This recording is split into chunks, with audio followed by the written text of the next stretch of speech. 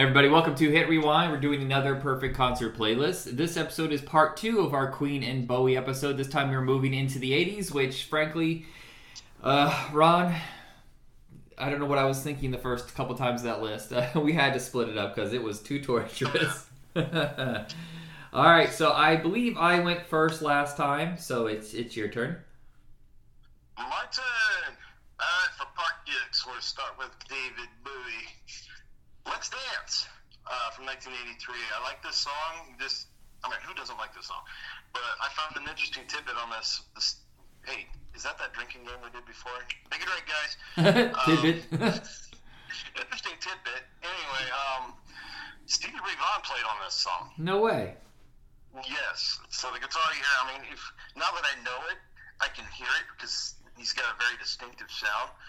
Although that relationship soured real quickly because apparently he wasn't very happy with the music video when it came out because it shows Bowie playing or mimicking playing. Anyway, yeah, I can see that. I don't know if there was credit given to Stevie Ray, and he's, anyway. Anyway, moving on to number 2, Scary Monster and Super Creeps from 81. Cat People. Song's good, movie not so much. No, that movie's terrible. Terrible. Blue Jean, it's a little odd song, but yeah, from our last episode, there's a lot of Bowie's music out there just a little off. Yeah. A little bit. But occasionally one sneaks through that I really, really like, and it just hits, and Blue Jean was one of those. Modern Love, Under Pressure, which is technically also a Queen song. I cannot not sing Ice Ice Baby every time I hear the song. I can still sing like almost all the lyrics. It's embarrassing. It is embarrassing that I still find myself listening to that. I don't have a cassette player anymore, so I guess that's a good thing. Otherwise, I would still be throwing that in there. And embarrassing the crap out of my kids. Although there's some music on that album I probably wouldn't want them hearing anyway. But okay, so for my last 3 songs, I'm kind of cheating here. Because the 80s brought with it the Labyrinth soundtrack. And I don't know, just Bowie's vocals complement really well with Trevor Jones' soundtrack. And the 3 songs I liked on there, he had 4, I think, but 3 of them were Magic Dance, Within You, and Underground. And if you guys knew me personally, you'd know I'm a kind of a theater guy. I love soundtrack music, so if this isn't your normal ilk, I'm sorry. Yeah, you were listening to the wrong person. This is the person here with a theater degree, so. That's right. There you go. And that would be my top 10. All right, so and I was going through this, and I can see why it was heavier in the 70s for Bowie than it was in the 80s, because he decided to start that band, Tin Machine, in 87. And I feel like he never really recovered from that. The band is, I don't know, I guess if they're a normal everyday band, I wouldn't even notice it, but it's Bowie, and it just feels like he didn't know what to do with the band. I don't know if he was bored by himself or what, but it just, for me, it killed the momentum, and he never recovered. So most of this is real early 80s. So and our list, I think, is almost the exact same, just different order. I wanted to start off with Putting Out Fires with Gasoline, the Cat People song. I love the way, I just feel like that would be a really great way to like open up the stage, like slow, moody lighting, and then just boom. Yes. Then Let's Dance, which I sing to my dog all the time when I want to take her to the bathroom. Zoe. Oh, I even named my dog Zoe, by the way, Zoe Bowie.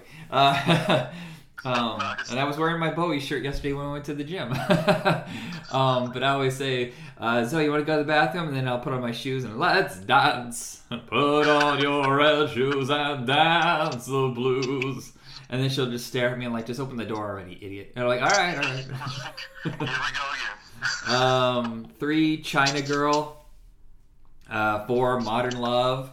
5, Blue Jean is interesting because it's more guttural, like visceral than most of his songs. He really just like all of a sudden like bursts with rage.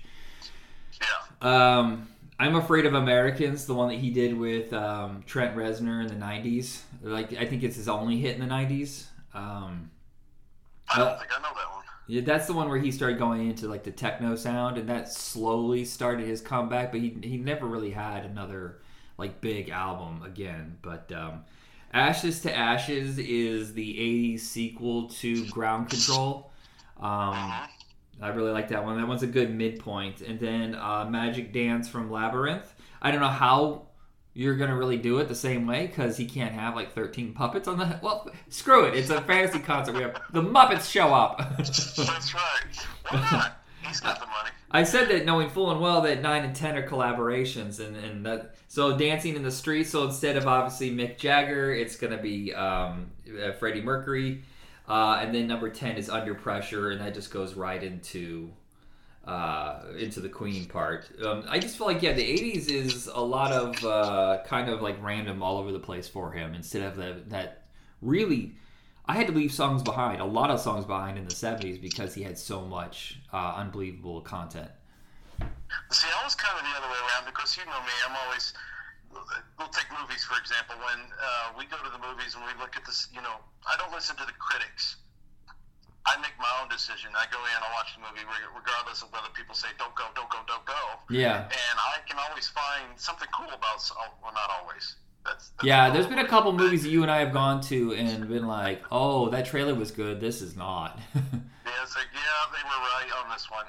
But the same goes with here. Like a lot of people say when Bowie got into the 80s, everything kind of fell away. And I read something when I was doing this research that when Lennon was shot, that he kind of became a recluse after that. I didn't know that. He didn't want to do a whole lot of live stuff anymore, and I don't know creatively if that had anything to do with that or not, but I found that it was easier for me to find some music that I liked by him in the 80s, and I don't know if maybe it's because I'm an 80s nut, but to me in the 70s most of it was a little weird, but it's all in your own taste too. So a lot of good. There's some gems in there, obviously. But, yeah. Well, I feel that way with the Queen. Whenever people talk about Queen, it usually dies around 1980, 81 or whatever. But I'm like, no. That's when they really get into the era that I love. 80s is, I think, the better era of Queen. But that's just me. All right, so it's your turn. If you listen to Queen in the 70s, they're very much more of a visceral rock group in a lot of the songs. Some of it was really where they started spreading their wings a little bit into the more experimental sounding, more epic sounding, I guess is a better word. Yeah. But for the most part, they were really more of an actual rock sound. Yeah, in the 70s, they sound like a carnival. You never know what you're going to get. It's going to be wild and weird. Yes. But the 80s, it seems like they really... I mean, there is one album. I think I can't remember the name of it. It's the one before It's a Kind of Magic. Or maybe it was like 82 or whatever. There's like no hits off of that one. And I listened to it, and it's like they're completely lost after they did the Flash Gordon soundtrack. But then they just find themselves like right back again. And, Radio Gaga was a huge hit. Even though I did not add that to my list. That's a weird song. It's so strange that was... That's Baby Talk. Baby Talk! But I find myself singing it every time it's on. I know it's still a catchy song, but it's just so strange that we were like Radio Goo, Radio Gaga. Yeah, sure. Goo Gaga. Yeah, I'm with you on that one. All right. So that leads into my list, and again, just like the 70s, honestly, I think the 80s makes it even worse for me. Why do I have to pick just 10? But I start mine off with Flash theme from Flash. I had to. There's some other great tracks in there. Well, Football Fight's fun, Volton's theme, the Battle theme, just to name a few. But I have a lot of good memories from the soundtrack with you guys, especially Dave. If memory serves me correctly, he absolutely loved that movie. Anyway, sorry guys. No, it's number 2 would be... What I was going to say real quick, though, is I believe that's the first CD that we ever special ordered from, was it On Cue? Was that the place that we had? Yeah. Yes, On Cue. Yeah, because we were in there when they first opened, and Dave was looking around for a CD. He was looking for that soundtrack, whatever, because we had just watched the movie, I think. Well, at least for me, I watched it for the very first time. And they're like, no, we don't have it in store, but this book here, this giant beast of a book you can go through and we can order it for you. And we're like, what? For those of you of the modern era, that's what we used to do. We didn't have select MP3s to order online. Yeah, or Amazon to order any CDs from. Yeah. We had to sign up for trials at BMG and over again. Yeah. That's how we got our music. My name is Ron Millen Ham now. You are a ham. Is it weird that he didn't like Star Wars, but he loved Flash Gordon? It seems like they're so in line with each other. Well, that's what part of what made Dave unique, though, you know? No, not Dave. Freddie Mercury. Freddie Mercury. Oh, Yeah. You didn't like Star Wars? Remember he says that. It's in the lyrics. And I didn't like Star Wars. Oh, Bicycle. you're right. Bicycle. But Dave did like Star Wars. Yes, he did. Everybody loves Star Wars. Who are we kidding? He absolutely loves Star Wars. Anyway. Yeah. Where was I? I don't know. You're on number 2 or whatever it was. Number 2 from Hot Space 1982, Dancer. Body Language will be the next one. Tear It Up off the Works. I've got a few off of that one. Hammer to Fall is an absolute favorite for mine. Yeah. Freddie just rips up everything he sings. That voice just makes you want to get up and. Best voice? Is it the best voice in music? It's music. I mean, obviously, and Freddie gets the energy going. You know, he works with it. I mean, it's all a whole, obviously. But I go crazy also off the words. Here's where we. Yeah, I'm sure you're in the same boat with me on this one. Number 7. A Kind of Magic LP, whole darn album. Enough said. Yeah. Wait, you think that's cheating? No, just it'll be compressed. It'll be what do you call it when they do a medley? It'll be a medley of all the songs. Medley. Okay, so if I had to make a medley, I don't know. If I had to pick a few off of that one, then I won't cheat. I would say Who Wants to Live Forever, Don't Lose Your Head, and Princes of the Universe off this one are my absolute faves. That line, you remember when I used to be big into Man of War? Yes. There's a line in there, I have inside me blood of kings, and then the way he delivers that line, I think of Man of War. Yeah. It's I liked Man of War's guitar work, but I don't like falsetto singing very much. Actually, hardly at all. And Man of War always like one of those. Oh, okay. Do you remember we were working on the front yard the first time you played that for me? And I was like, "What on earth is this?" For those of you who don't know Man of War, look it up. It's very cheesy. Sword sorcery. Yeah. But it's supposed to be like storytelling and that sort of music. Yeah, it works with Iron Maiden. And so it worked with Iron Maiden, so I can see why their bands copied it. Right. Let's see. So without cheating, I'll go on to number 8, The Miracle. Love that song. This whole album, The Miracle, is actually really good. Yeah. That song in particular. I Want It All. Who doesn't want to sing that one? Get up and yell out at the top of their lungs when it comes on.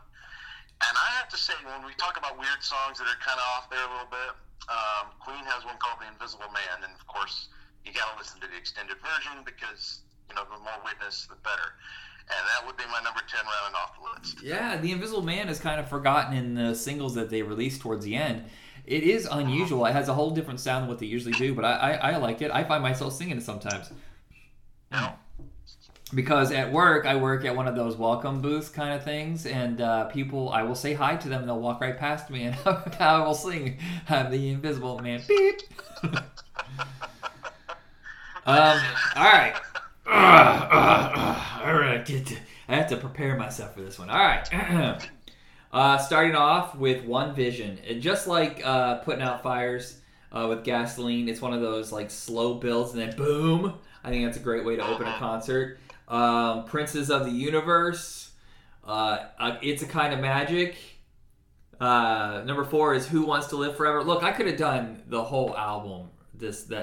So that was the one that you and I listened to the most because that's the only one that you owned that wasn't a greatest hits collection because that's what we had in our house was the greatest hits collection. That was the Highlander soundtrack, of course. Basically, yeah. And then I move off from that. Okay, so I'm not stuck on it. Number 5 is Breakthrough. Number 6, I Want It All.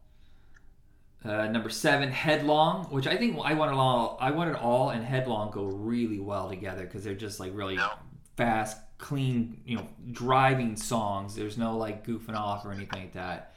There's a lot of Queen songs that would get you in trouble on the highway. I'm so flabbergasted looking at this list right now, and all of these are hits, and they just didn't connect in America. All of them. I don't think any of these really broke into the top 40 in America. I don't get it. I never understood that. Yeah, this is wild. And this is after they had that big comeback in '84 at Live Aid with Radio Gaga, and everybody was crazy for them. They closed the show. You would think, but no. But they're just. You look at the charts on Wikipedia of the singles and how they did. At some point, they just dropped the USA off of there, and then they bring in like Switzerland or something because that's the only other place they were charting. And I was like, what the? Huh? Number 8 is Play the Game. After those 2 hard driving songs, I'm going to bring it down a little bit. And then right into another one, Bites the Dust. Look, I know it's cliche, and I know it was their biggest hit of the 80s, but I love that driving bass. And do you remember what wrestler always came out to this song? Wait, I did not watch wrestling as much as you guys did. Yeah, it was. Well, I only watched it really when I was a kid. Was Junkyard Dog? Dun dun dun, and like, oh yeah. You're right. Wrestling. Well, wrestling was always on in the dorm room that Dave and Brian lived in, so it just seemed like it was constantly on while we were just hanging out. I never really cared what was going on. I didn't really watch the TV at that point. I don't have patience for those matches. I don't understand why they go on for 20 minutes. Yeah. Even Rocky, well choreographed with a storyline, don't go 20 minutes. Why? No. And then number 10, I had put this earlier, but I realized this is the absolute perfect song to end this on, because if this is fantasy, and once this fantasy's over with, we have to go back to a world with no Freddie Mercury, which is heartbreaking. But his legend will always live on, and the show must go on is the way to end the show. I almost got teary there. I almost got kind of choked up. Yeah, Queen sound. The good thing, was going back to, was it the music or was it Freddie, right? Because definitely Queen had a very unique sound, and definitely a large driving factor of the band itself, because that's the only reason they could have carried on after going away. But again, like you said, it's a special place in our hearts. Yeah, it does tell you something that almost like every single band who loses a singer or a guitarist, whatever, they always get replaced and the band continues on. Yes, technically Queen continued on, but did they have any new albums? I don't think they did. I don't think they created anything new. They just went into the vaults and released 2 albums of the stuff that had never been finished. Yeah. A through Z of Queen. Yeah, some of these albums I'm looking at here, I don't remember them, other than the Queen Greatest Hits from '91. Honestly, when I first got into Queen, that was the album I had. It wasn't until my stepfather and my mom got married, and I saw his collection of albums, and really started getting into them, actually seeing doing more of a deep dive into their stuff. Yeah. Well, it was... Yeah, we had the Greatest Hits collection. What was the '82 album you had a couple tracks off of? '82? Yeah, it was 80. Hot Space would have been out in '82. Okay. Yeah, so Hot Space is the one that bombed really bad. The next one didn't do that well either, but... Which I don't understand, because there's a lot of good tracks on that one, but... Anyway. I think Hot Space might be the weakest during that era for me, but it's still not bad. Yeah. But I remember that's when they started putting out the Greatest Hits collection. That's usually what happens to a band. If they have enough to collect up, it's like, hey, let's remind everybody how awesome we are in case, the last couple didn't do well. And I believe that's how we got the cassette of Queen's Greatest Hits. So it stops at, I believe it's either Flash Gordon or Another One Bites the Dust is the end of that album. And we listened to that all the time, but we never listened to anything else past that, which is weird. But, you had the It's a Kind of Magic album. When did you get that, by the way? Did you get that after Wayne's World? I actually got a copy of that on, the good old cassette days from Brandon Smith back in the day. Okay, yeah, because I remember you had a recorded copy, and I think you had, Robin Williams somewhere in there or something. Probably. But I remember like when Bohemian Rhapsody, reignited the world's love for Queen and introduced them to a whole new generation. That's all of a sudden like they were on so many soundtracks after that, and they had that big concert as a tribute to him. If it hadn't been, I mean, I don't want to diminish them, but if it hadn't been for Wayne's World being such a massive success and that being so critical to the movie, I don't know where Queen's popularity would be right now. Would they be as legendary, or would they fade away a bit? Right. I wonder if I have to look at the stats on it. I wonder if Bohemian's one of their largest hits because of that movie. Yeah, I'm also wondering how their album sales went after that movie. Like, did they just because I remember reading there was an article in Entertainment Weekly, really when they first launched, and they had written an article about how Hollywood Records, which was, you remember Hollywood Pictures, the movie company? They had a record division. It was all owned by Disney at the time. But they had made a huge deal to buy the entire Queen catalog and then also sign them to new albums. And they were like, is Queen even worth this kind of payout or whatever? I think it was like $25-something million, whatever. And they were saying they were done and tired. And at the time, we didn't know that, Freddie was going to die like 6 months later. It's weird that they signed that contract for new albums when everybody in the band knew that he was probably not going to make it. But Freddie also seemed like the kind of guy that was so optimistic that he was going to survive. I mean, think about those last two albums when he was very, very sick. His voice does not sound bad in any way whatsoever. It's like he's giving it everything he's got. Oh, yeah. Yeah, but I always thought that was weird because the industry had written Queen off and said that, they weren't worth this kind of money. And then all of a sudden the next year they were like, yes, they are. Ba-boom. Yeah. Yeah, Queen's one of those bands that are definitely going to be at the pinnacle of history, in my opinion. Yeah, I mean, we only talk about like 7 or 8 composers, prior to like 1950, but it's because music changed so much after that. And when we look back 200 years from now, you're going to look at the top 10 like rock and roll bands of all time, and Queen is going to be there.